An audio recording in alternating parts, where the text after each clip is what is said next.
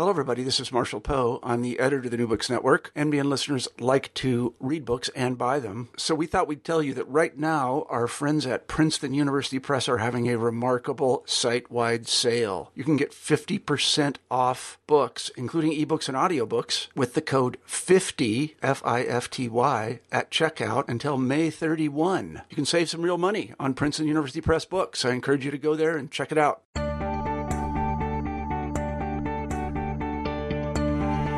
Hello and welcome to New Books in Psychoanalysis. My name is Tracy Morgan, your devoted host, and today we're very pleased to have with us Dr. Gillian Isaacs Russell, who's written a book called Screen Relations, The Limits of Computer-Mediated Psychoanalysis and Psychotherapy, published by Karnak in 2015. Welcome, Dr. Isaacs Russell. Thank you so much for having me with you. Tracy, it's a pleasure to speak with you. Yeah, it's and here we are in a book that contends with Skype and Skype therapy, and I just want everyone to know that Dr. Isaacs Russell and I are speaking via Skype without the video because I find it way too disorienting and hard to listen to interviewees if I'm looking at them via Skype because I'm unable to make eye contact with them, but I can see them. It's so that's where we begin. Everyone that I interview on the show, I ask them a very simple question, which I'd like to ask you. What prompted the writing of this book? Right. Well, the inspiration for the research prior to the book and the book that followed came from my own personal experience. Mm-hmm. So my own use of screen relations-based treatment led me to ask questions like, can a highly effective therapeutic process occur without physical co-presence? And this happened because in 2008, I wound down a practice of over 2 decades and moved from the UK to the Black Hills of South Dakota. Well. And yes, which is a big move in all sorts of ways.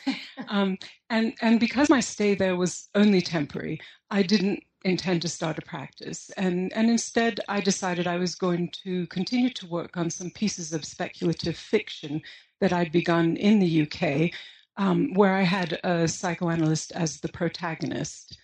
And speculative fiction begins with the question, what if? And of course, my what ifs at that point grew from my own grappling with separation from family and friends and home territory. So I was asking things like, what if humankind existed spread over remote planets, living in social and cultural isolation, but with advanced technology for instantaneous communication? Or what if an envoy on a remote planet where psychotherapy was incomprehensible or prohibited needed help from a therapist on the home planet?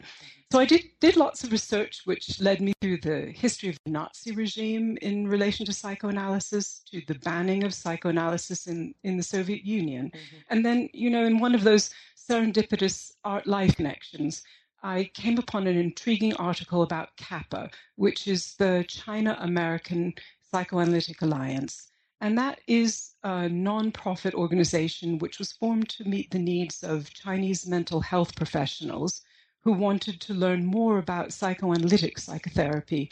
And it proceeded by treating, teaching, and supervising these professionals, all from the West, all on platforms like Skype. And in this article, they were calling for Western volunteers, and they described Skype as very easy. This was in comparatively early days of Skype, that the audio was as good as in the same room, and that the video was crystal clear. And most importantly, it described the treatment as developing exactly as does traditional treatment, that it was indistinguishable. Well, for me, the prospect of being able to teach and treat enthusiastic students of a completely different culture from my own very remote location was highly intriguing. And I really felt that Skype would solve my dilemma of distance and separation and allow me to transcend space and time, because the only instruments I would need were myself and my computer.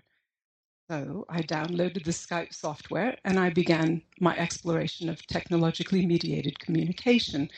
And at the same time, I also began what finally amounted to about 3 years of meetings with peers who also did technologically mediated treatments in China and elsewhere.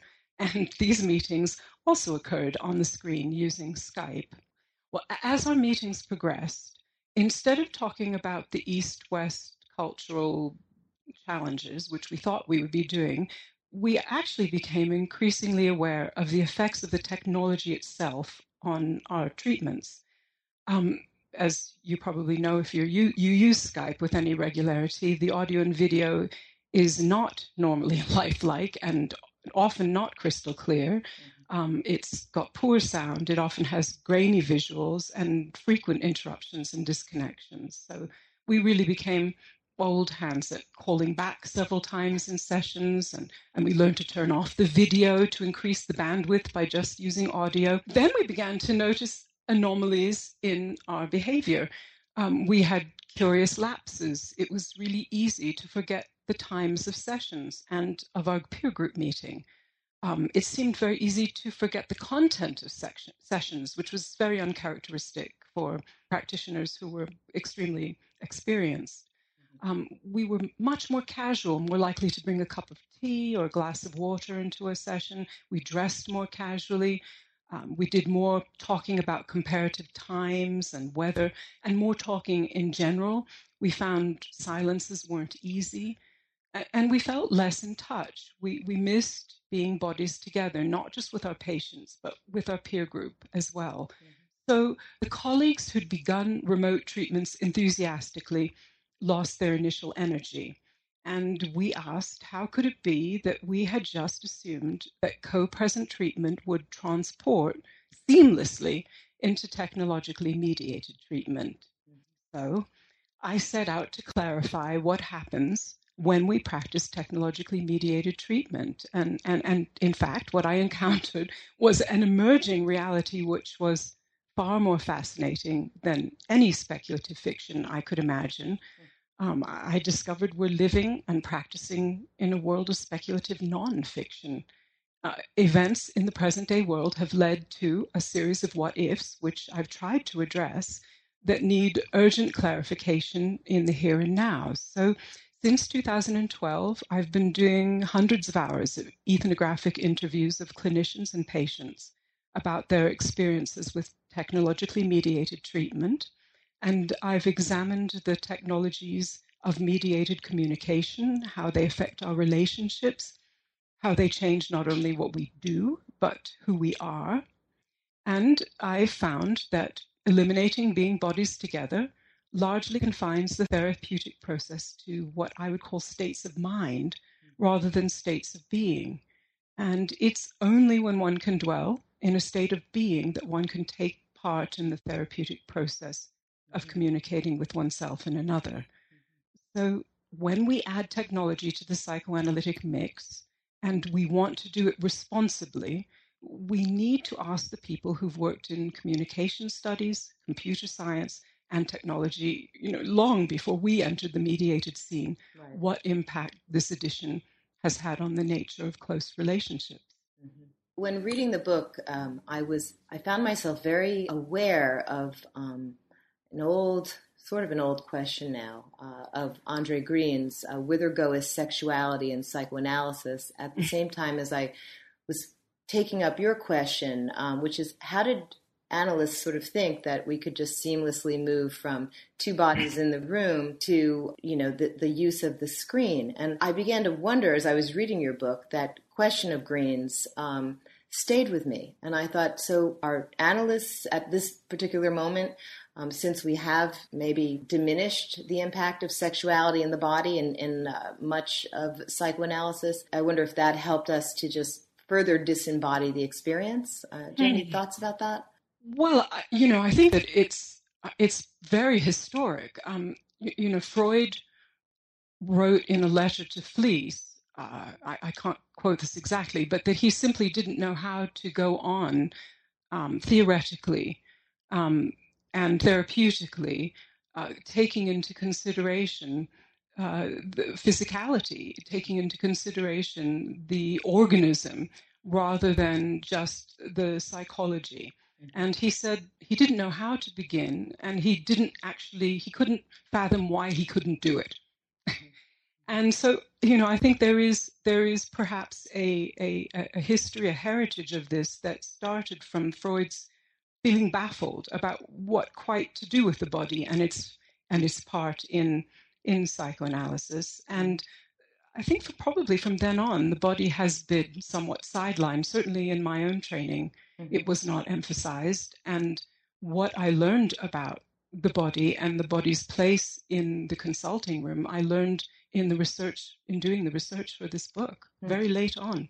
Interesting, right? It's. I mean, you really bring the body, the ways in which we communicate with our bodies that we really take for granted. It's not even something we think about. Our bodies are communicating something somehow to another person who's in our presence all the time. And I really appreciated the return of a book that seems to be about technology. It's also really a book about the importance of the body. It could have had a different, I don't know what another title would have been, but it's really the importance of the body in analytic work. I interviewed a while back, a couple years ago, Susie Orbach, and she's, I'm sure, a colleague of yours from England, and she says something more or less like that the body in contemporary culture is no longer a platform on which and through which one's life is lived. The body is attacked by eating derangements, surgeries, the quest for perfectibility.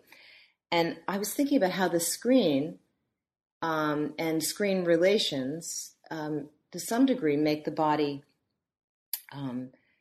superfluous. And there's a desire for simulacra. But you're right, bodies cannot be left out of the equation, though it continues to interest me, and these are your words, that human beings persist in wishing to do so. Further thoughts? Very profound statement, I thought, of yours.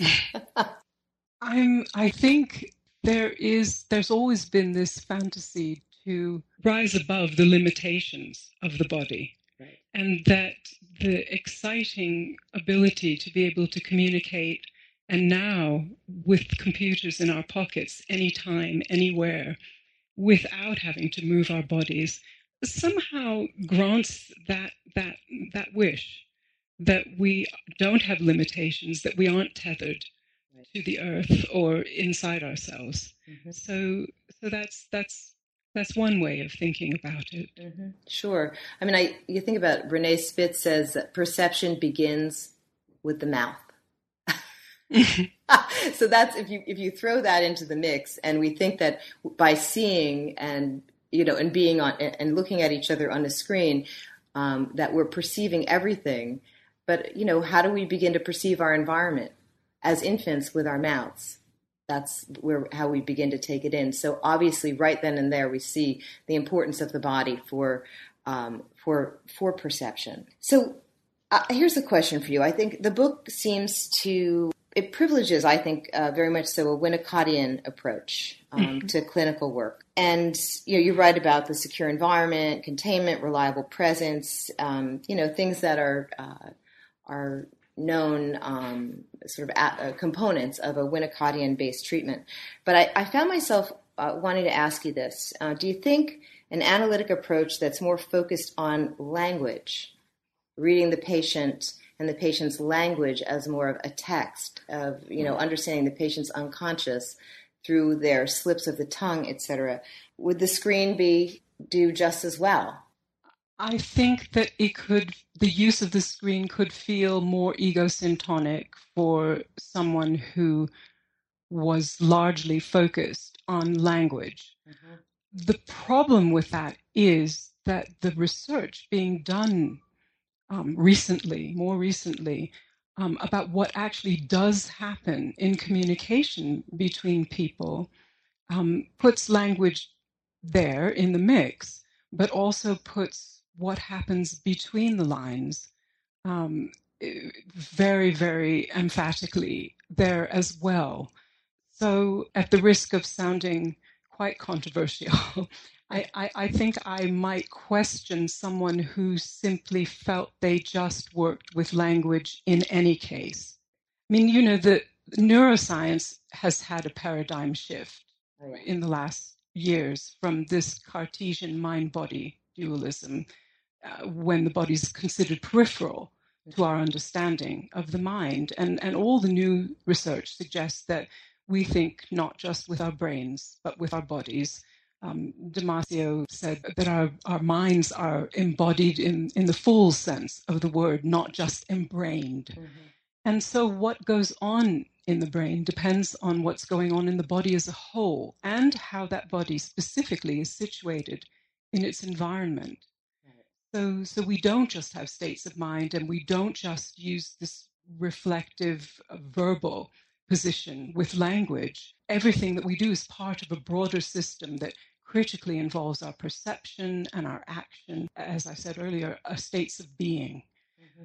So whereas language is terribly important, if we look at the work of people like Alan Shore, mm-hmm. or the Boston Change Process Study Group, right.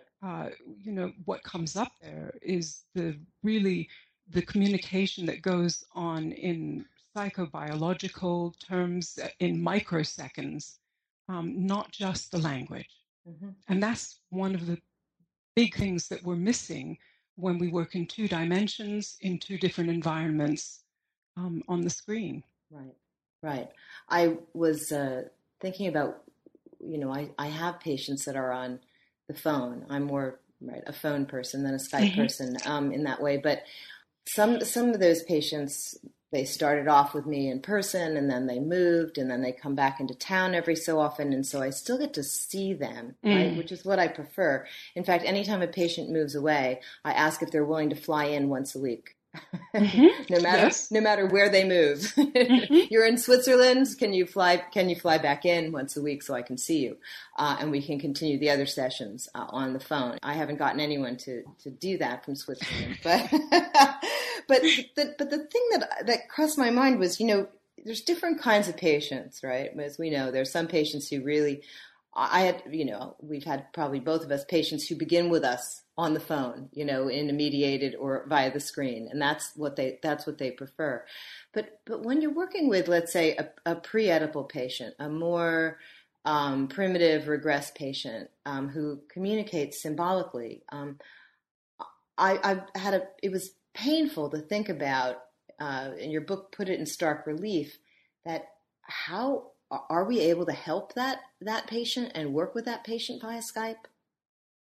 I mean, what are your thoughts? Rather than the more sort of neurotic patient, the more regressed patient. I mean, what?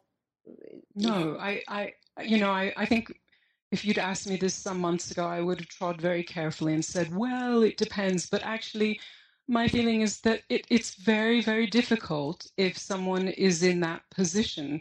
And I think that is because you said, I think in Winnicottian terms, it's terribly important mm-hmm. that the object to whom that person hopes to relate eventually, to use, becomes real in the sense of being part of a shared reality. Mm-hmm. Winnicott would say that the development of the capacity to use an object and feel that object is a separate object it is part of the maturation of the individual in the good enough facilitating environment. And these people need to eventually, hopefully, have the experience that the object is perceived as outside of the subject's omnipotent control. Right.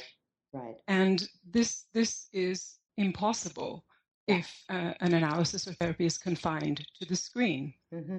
Right. You can't really destroy an analyst in effigy, right? No, that's right. Knowing that the analyst survives the destruction in the room without running out of the room can be key. Actually, you quote Winnicott throughout the book, but there's one quote in particular that I wanted to read. I'm not even sure what this comes from, but it's talking about the facilitating environment, and this is in your chapter on what happens in the consulting room. Winnicott writes, "This work was to be done in a room, not a passage, a room that was quiet and not liable to sudden unpredictable sounds, yet not dead quiet and not free from ordinary house noises. The room would be lit properly, not by a light staring in the face and not by a variable light, The room would certainly not be dark, and it would be comfortably warm. He's so funny. The patient would be lying on a couch, that is to say, comfortable if able to be comfortable, and probably a rug and some water would be available. Okay, so you're doing a Skype session with a patient. Mm-hmm. I'm sure you've had a patient at the nail salon, right? You know? Someone in the Atlantic wrote about doing a session with a patient who'd propped their iPhone up on the car dashboard. Mm-hmm. And yes, what you're talking about is the fact that in two different environments, the patient provides the patient's environment, which is a tremendous departure from what we know is therapeutic for a patient, which is, as Balint says, creating a proper atmosphere for the patient by the analyst. Mm-hmm. And this is something that can't be ensured. And yes, the stories are extreme and they sound like, oh, well, gosh, that doesn't happen very much. But it does, because people are used to communicating now wherever and whenever. And that goes for the analyst as well. Analysts take their patients with them, as it were, to conferences in hotels, to home offices, to their consulting rooms outside their home, to kitchens, to living rooms.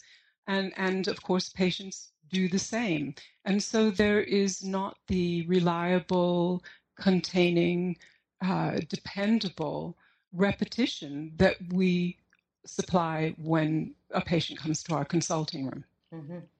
Yeah. I think one of the questions you ask critically is, should we change our way of working in the way in which we have?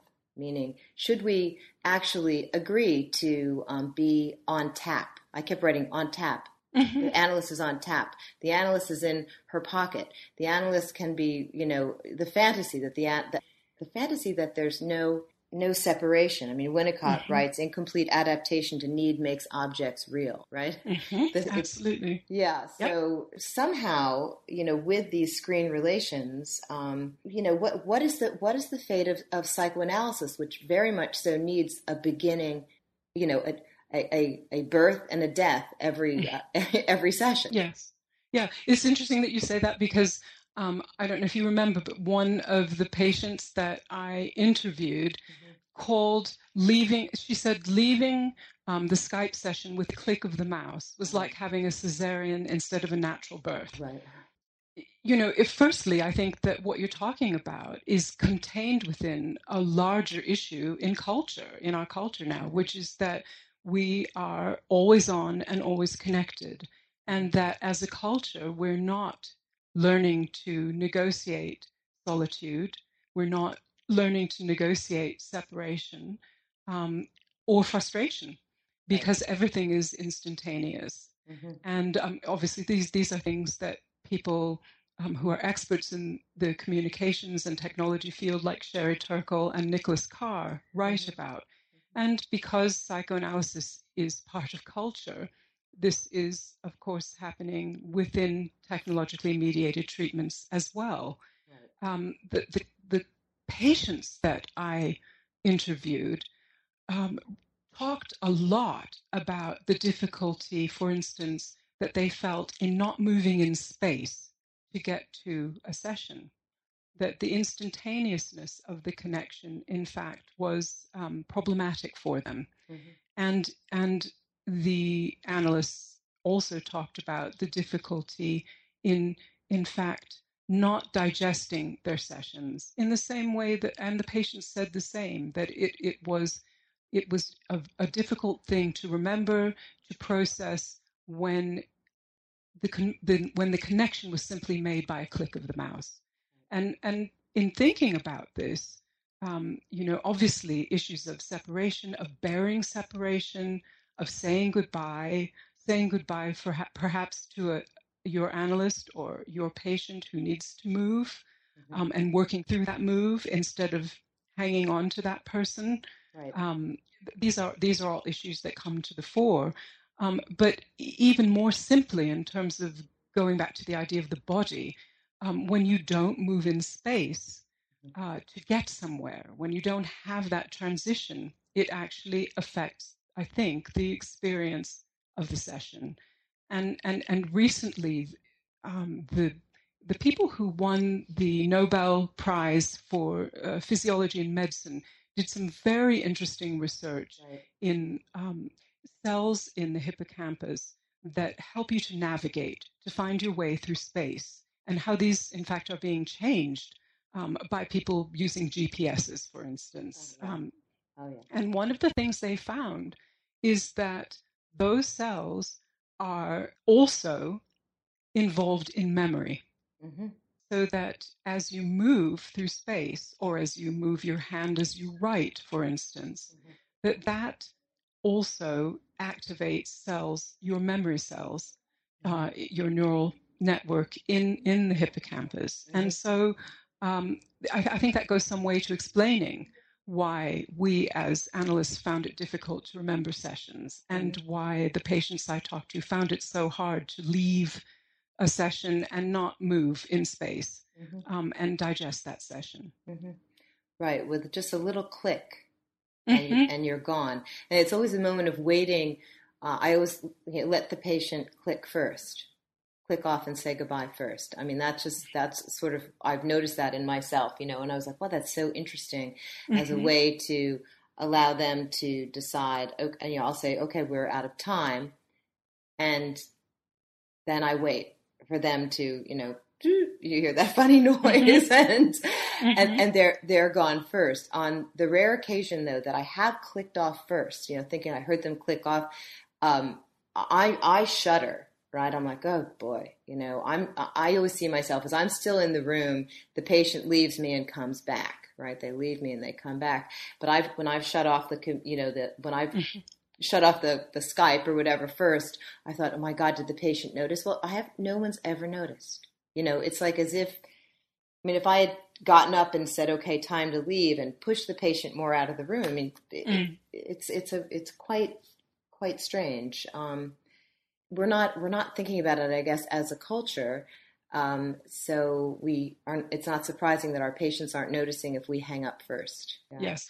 And of course, when it's not noticed, then there isn't any possibility of discussing it.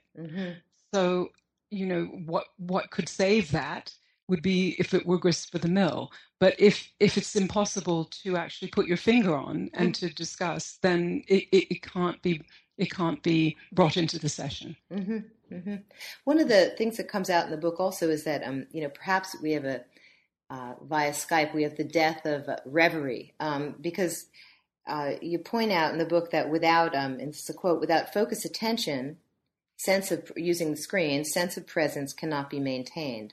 So much for evenly hovering, attention, right? It's you're zeroing in to try and capture as much as you can from what the patient is conveying. And yet, I think it's Todd Essig you quote, says something along these lines. And for people who don't know, Todd Essig also writes on some of this subject matter. And Dr. Isaacs Russell and Essig are I believe, close colleagues. But I'm just thinking about, if we lose this free-floating approach, and instead what we're gathering, according to Essig, I think is data. We're getting data on the patient. But data does not an analysis make, right? Right. You're gathering more information, but it does affect reverie. It's interesting because, in fact, what the informatics people say is that if you have to concentrate with effort, that actually decreases your sense of presence. So that it's the effortlessness that increases your sense of presence, even if it's the illusion of telepresence.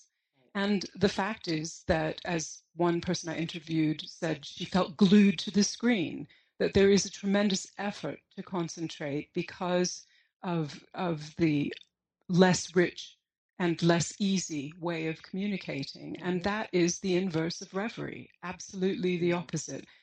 And I think that if you think about it in terms of the way that Alan Shore thinks about right brain and left brain, that your right brain is this much more global perceiver, whereas your left brain is this narrowly focused perceiver. And that is what we do when we're using the screen. We're focusing in, which really takes away our opportunity for reverie, for having clinical intuition.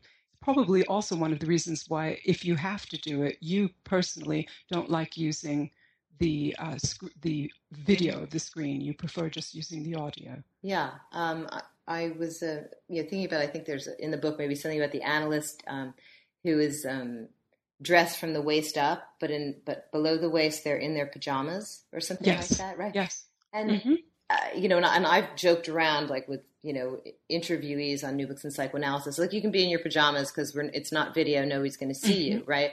And perhaps that's because I do interviews. I tend to do them on a day when I'm not seeing patients, so I am in my house and in my pajamas if I want to be or whatever it is. But then the question arises. The analytic frame is we discuss it as analysts as it's for the patient, right? It's for the patient. The frame is for the patient. Study their resistances. Blah blah blah blah blah. But really, what we're seeing is that the analyst loses her frame. What's the analyst's frame for doing this work when we can work remotely? Yes, and that was one thing that we didn't anticipate when I was speaking with this peer group. We thought that we would be conducting our sessions as we always did, and we didn't.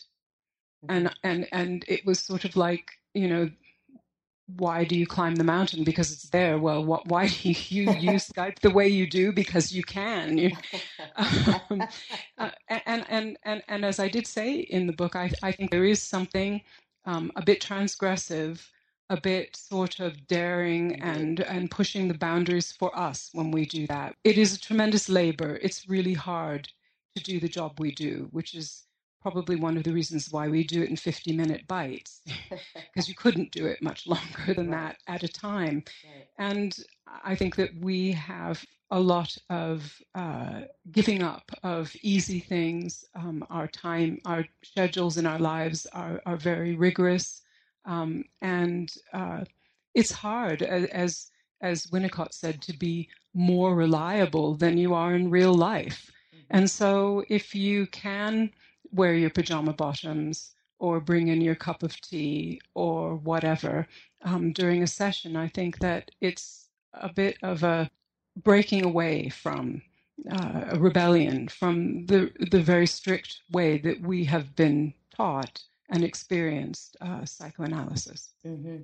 Yeah, I really see that. In fact, I had a couple session this morning via Skype, and I was thinking very much, I don't know how perfect, that I have this session, and the only time we can work it out is when I have my computer and I'm at home, and because my office doesn't have Wi-Fi, blah blah blah. And I was getting dressed and putting on my makeup, and which I do every morning before I go to work. I put on my makeup, and etc. But I'm doing that, and then I realized that I'm going to be on a screen and having been sort of steeped in your text.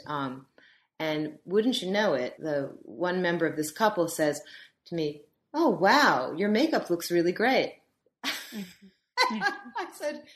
I said, geez, that is there, but there's something about it being on a screen as if I'm on television, yes. Versus a patient commenting on, how they think we look that particular day. I was like, oh, she caught me. I was preparing for my close-up. Mm-hmm. Mm-hmm. I think there is a question, about how it feels to be on the screen. Are we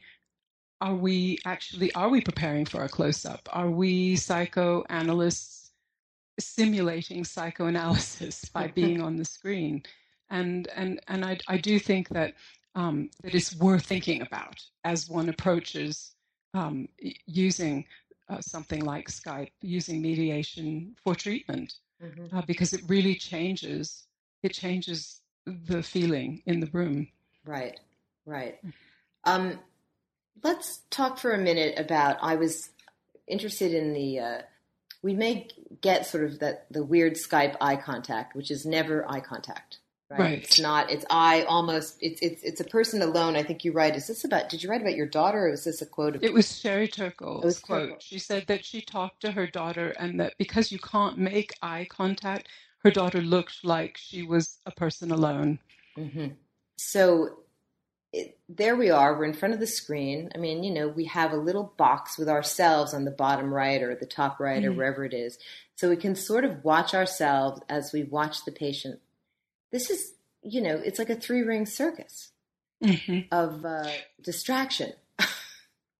Yes, it is. And you, even though with some programs you can disable that, right. You can't help checking. You can't help seeing it for a moment before you disable it. Right. And so you are very aware of how you look. Mm-hmm. And I wrote in the book about how one never knows how this is being used, because it's not only our own awareness of how we may appear and the distraction of that, but one analyst told me the story of a patient who, it turned out, for the first year of an analysis, was looking at himself as the big picture, was talking to himself, and the analyst never knew that. So again, when you don't share an environment, you really don't know what the other person is doing. Right.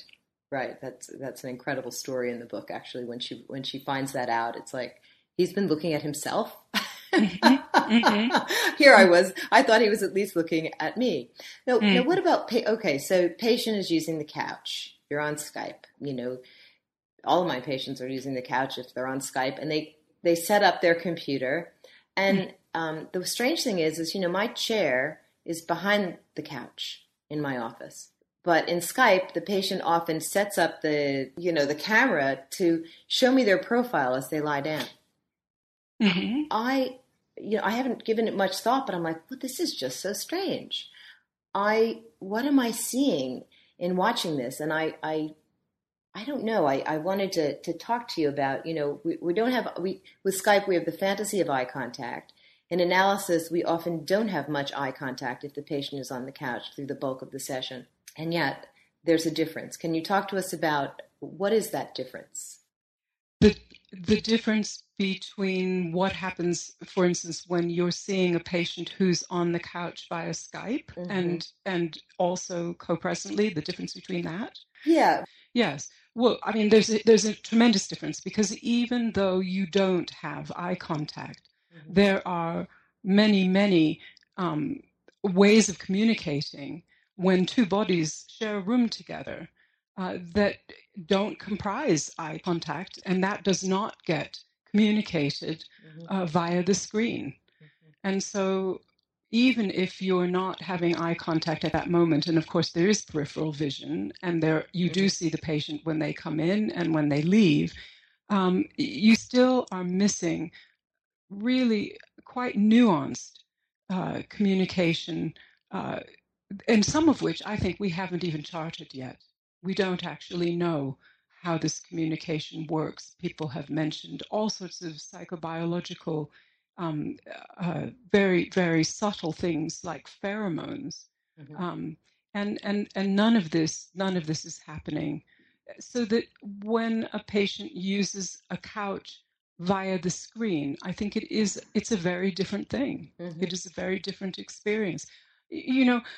This idea that somehow, if you can see someone, or if you can see and hear someone, that's enough, has been discussed by a woman that I interviewed for my book named Maria Solano, who is a trainee psychoanalyst and therefore is a patient and a therapist, and she is blind, and she is emphatic that being in the room with her patients and with her analyst is quite different in terms of her experience of presence than when she is on the telephone or on Skype, even though in both cases she can't see them. Right. That's fascinating. The research that I told you about with the the navigation and there's been an elaboration on that, which is fascinating. It's been done by some scientists at UCLA just recently.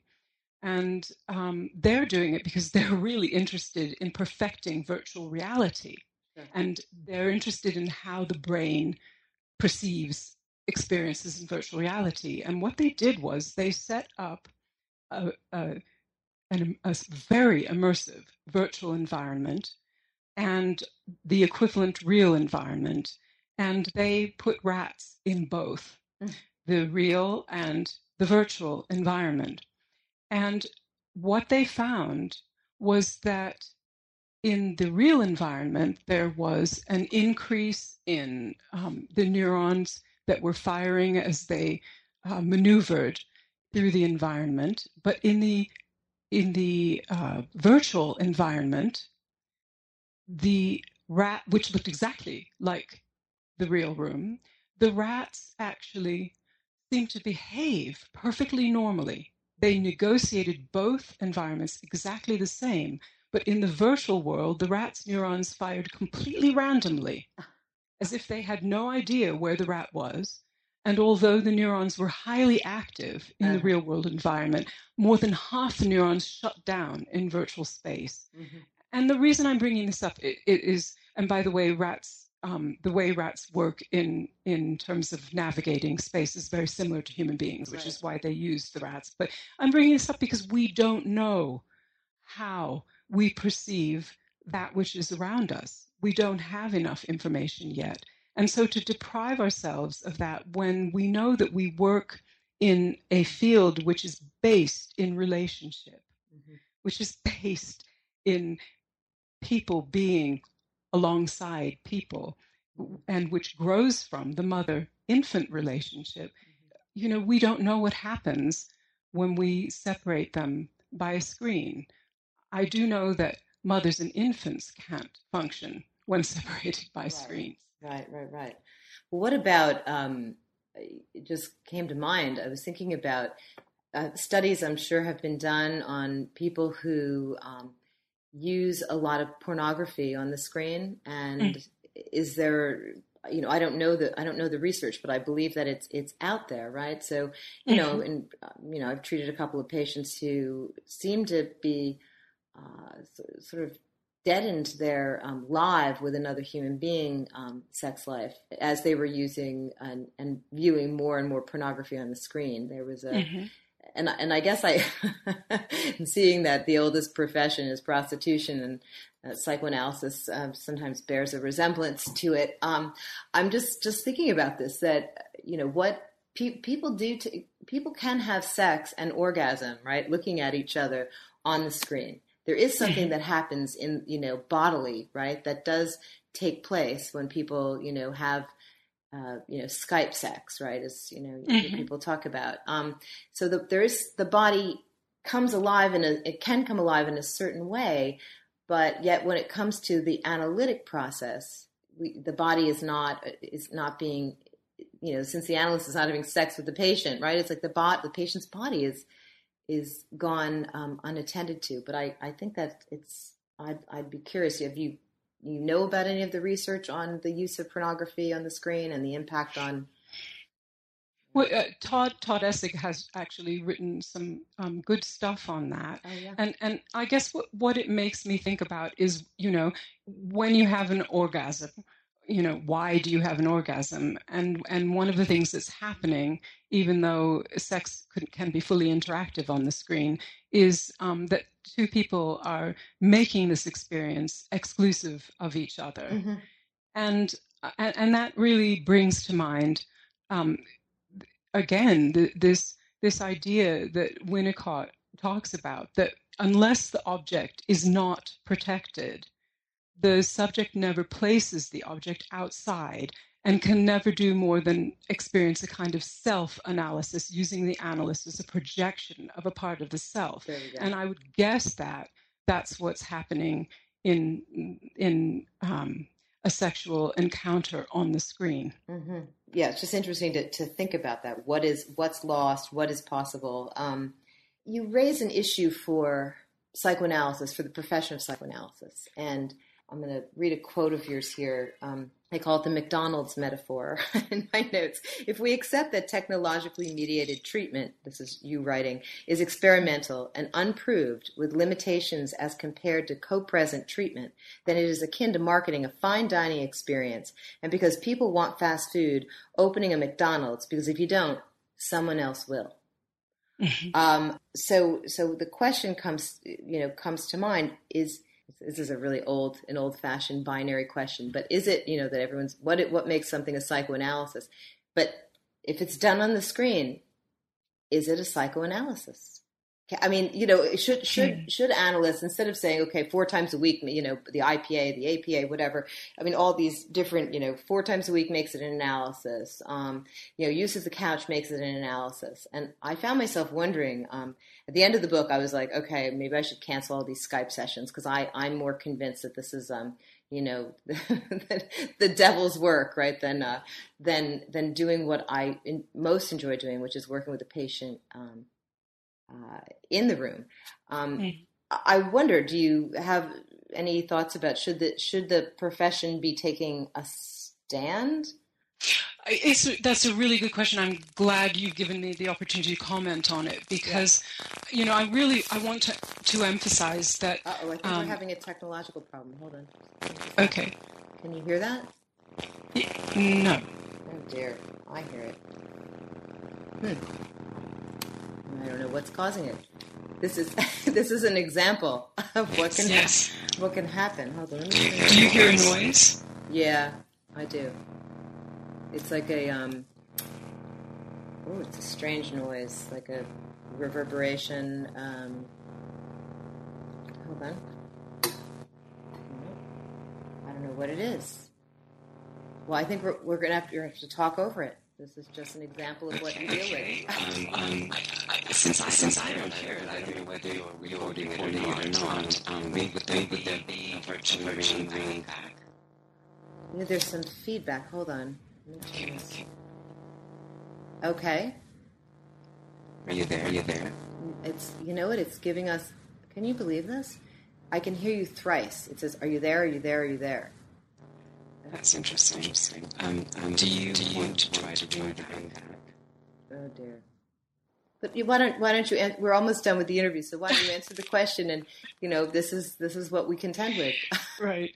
Well, I think what's really Much important. Better. Can you hear? Oh yeah, perfect now. Okay. I think what's really important is that I actually do some treatment on Skype, and I feel that what's really important is not that this is the devil's work. I'm not saying that at all, but that we must have a dialogue about it. Mm-hmm. And that if we are going to use technology to help us in a positive way, rather than letting it run us, mm-hmm. That we need to be really clear about the gains and losses in using technology. So there are some times when being able to use Skype for treatment is invaluable, when someone is without any other form of treatment, when someone is ill for a long time and needs treatment, when someone does have to travel and so sees you in person some of the time, which has lots of implications in terms of memory and refreshing memory. Mm-hmm.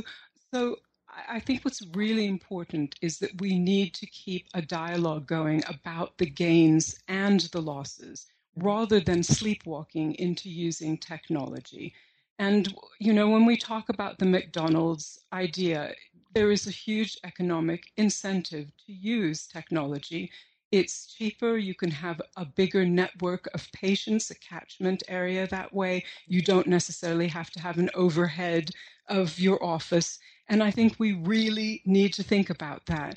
And I just want to add that what I'm very interested in is that when I have spoken about this in a very balanced way, inviting dialogue, and Sherry Turkle told me this was her experience speaking at APSA recently as a keynote speaker as well. Mm-hmm. The subject engenders really vehement response from psychoanalysts and psychotherapists, and I'm really interested in that. I'm interested in why the dialogue about the gains and the losses and the particular research that's already been done is responded to as if people are putting their hands over their ears and saying, no, no, no, no, no, I'm not listening to you. I don't like what I'm hearing, so I'm not hearing it, right? So I guess what I'm saying is, no, I'm not saying it's the devil's work. I think that it can be very useful at times, but I also think that we need to know how it affects the way we practice. We need to know how it affects our patients. And importantly, we need to let our patients know that it's an experimental medium and that this has implications for informed consent. No doubt. I would also add to that, and what is the impact on the analyst? And what does it mean for those analysts who, there are those that do prefer to work this way, right? There is perhaps that gives them a kind of a coding or a veneer of, they can't be killed off in effigy. So it does provide a certain amount of insulation. And freedom. Yeah, and freedom, right, to be in your PJs. Or to travel, to live in different places. That's something that simply needs to be discussed. It needs to be thought about. Right. And until we can do that, what's going to happen is that technology is going to be leading us rather than our using technology in a way that actually truly benefits us rather than diminishes and degrades our relationships in all forms, whether it's, using in treatment or communicating with our loved ones, whatever. Right. I mean, the medium is the message. There is human agency, and what is it? We created this. It satisfies something in us, and it does something to us, but also, just like early television research, or like think about the Frankfurt School, and the idea that, this bad jazz from Columbia Records is going to ruin our ability to appreciate good jazz. But the answer, as you're saying, is definitely much more complicated than what Theodor Adorno thought about jazz. I mean, his worst essay ever, I think. But it is much more complicated. When I say it's the devil's work, it's just because I tend toward hyperbole. It's but there are people who don't tend toward hyperbole, who on both sides are very extreme, and I think that perhaps it's worth everybody talking rather than feeling it's impossible to have a dialogue. Right. And the degree to which psychoanalysts feel themselves under threat, and I'll have to do anything I can to get patients. And listen, I mean, we can, you make yourself a little more scarce, and you really increase desire. My stepson, who is so wired in and so adept at using all of his technology, said to me very sweetly a few weeks ago, he said, if everybody is going to start using technology for treatment, what's going to happen? Being in the same room with someone is going to become so much more valuable. And I think he makes a good point that many analysts, might need to hear in order to tolerate thinking through the entirety of the implications of using technology for treatment. So we're going to have to stop for today. This has been a delight, and I think many people are going to be, fascinated by the points that were raised today and that are further elaborated in the book. So I wanted to thank you for taking the time to talk with us at New Books in Psychoanalysis. Thank you, Tracy. It was a pleasure. Yeah, and to all the listeners, stay tuned. I believe Christopher Bolas's book will be our perhaps next interview. It's on schizophrenia and his thoughts about that. So stay tuned, and thanks to all for listening. Bye-bye.